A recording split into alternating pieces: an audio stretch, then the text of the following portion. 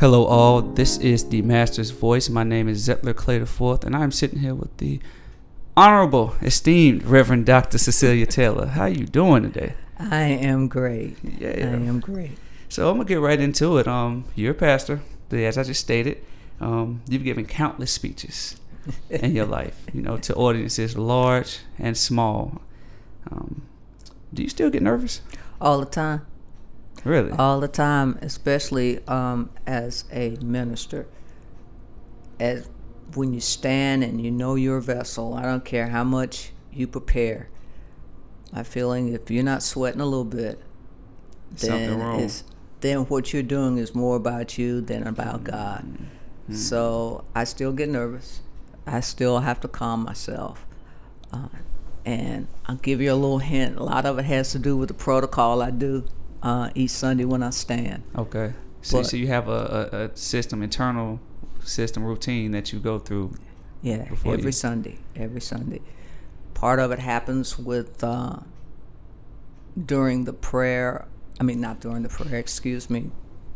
song that's played before the sermon. Mm-hmm. And some of it happens as we're going through my protocol and then as I go on my prayer. But there's a lot to get calm. How important? In fact, we're gonna go into how important a routine is when you do this. But I want to backtrack. When did you start speaking to audiences? It's interesting. Being the introvert that I am, I never wanted to speak to audiences. But as a little girl in elementary school, we had to do speeches, and I can remember doing public speaking and being very, very afraid, even in elementary school. But I think I was around 8 years old when the head of the children's department at my church decided they wanted a boy and a girl to do a sermonette. And they chose me and the pastor's son. And of course, he had help that I didn't have because my parents are educators and engineers. So no help was coming other than supporting the child.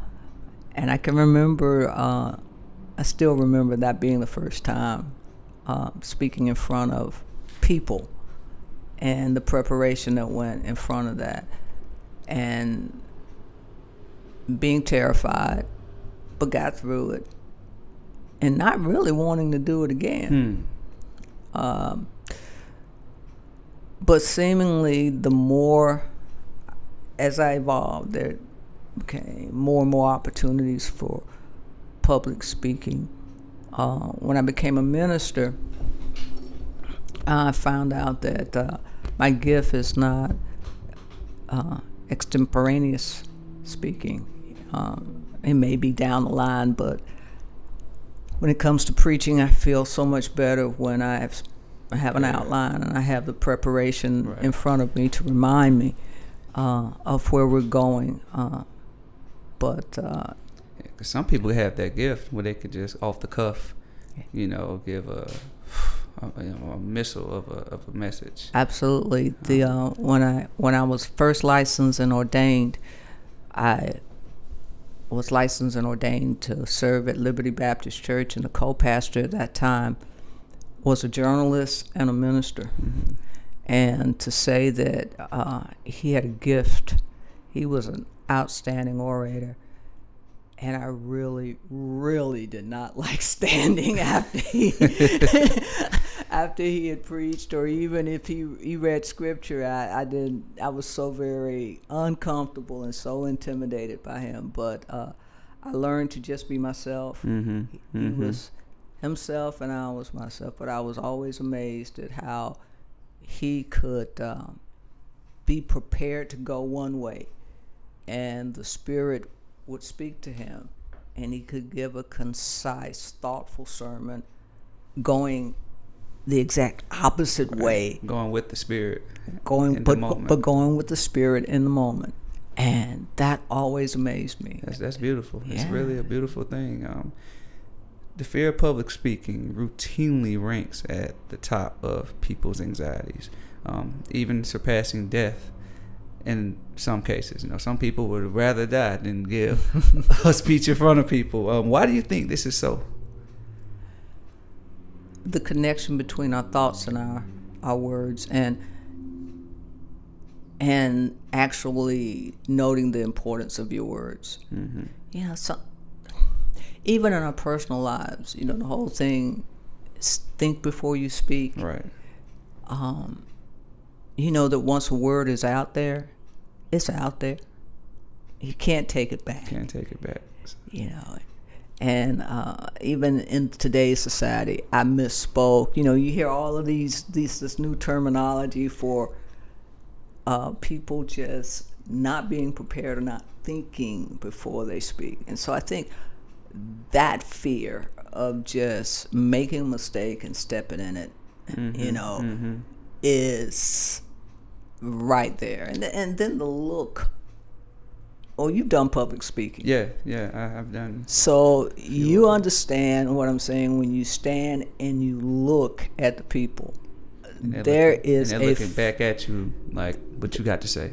There is a feeling that washes over you unlike anything else. I mean, I'm feeling a little bit of it now, and it's just the two of us sitting here. But to be able to handle that and get your legs up under you and set your rhythm, and go ahead and do what you're there to do. It takes a lot. It does. It really does take a lot. And so, but what's also interesting is this. I was looking at the March for Our Lives, and I was noticing the young ladies, the young girls, the young men, the young boys who were speaking, recognizing that this is probably the first time that any of them has spoken in front of audiences as large. It was one girl who threw up. Yeah, I saw her, and I was like, I understand that. But she got support from the crowd, and she finished it. But that was a moment. And it was really symbolic. She said, "I threw up in front of millions of people." Yeah, international TV. I think she said, "Yeah." And I feel great. Right. Yeah. And that really tickled me because I was like, I understand the throwing up part. But, there is just so much that goes into that. But I was so impressed with their ability to get up and say what was on their heart. And that was because of the passion that was behind it and the commitment that's behind it. Sometimes that can override the fear. Right. So before you have something to say, it always helps to know why you're saying it and understanding what you're saying has to be said, so to speak. Like it has to come through you, so you're not thinking about the results because you're living, you're in the moment, so to speak. Exactly. You said something earlier about when you gave your first talk when you was 8 and how you said you got through it but you stumbled. It reminded me of something that Dave Chappelle said, comedian. He said he went in front of the Apollo. He's like, I think he was a teenager, like 13, 14. And it was his family, some of his friends, and the rest of the audience. And you know how brutal the Apollo could be if you ain't coming correct. That's right. And he said he got booed. And then he said, and I'll never forget this, he said, and I realized I looked at my family while this was happening, and I'm getting booed. And after it, I said, okay, that's not the worst thing in the world. Like, he realized, like, even though he failed, like, it wasn't the worst thing to get booed. Right. So he just went back. It wasn't a thing for him no more. He said ever since then, he's never had a problem doing sets. What that type of thing wasn't in him. But I'm pretty sure some anxiety always goes into a performer, but it's not the same anxiety that you initially had, and you continue to grow. Exactly. The more you do it.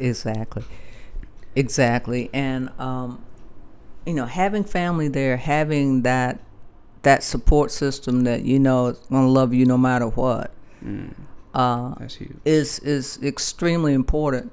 That's how I felt even as that 7 or 8 year old kid.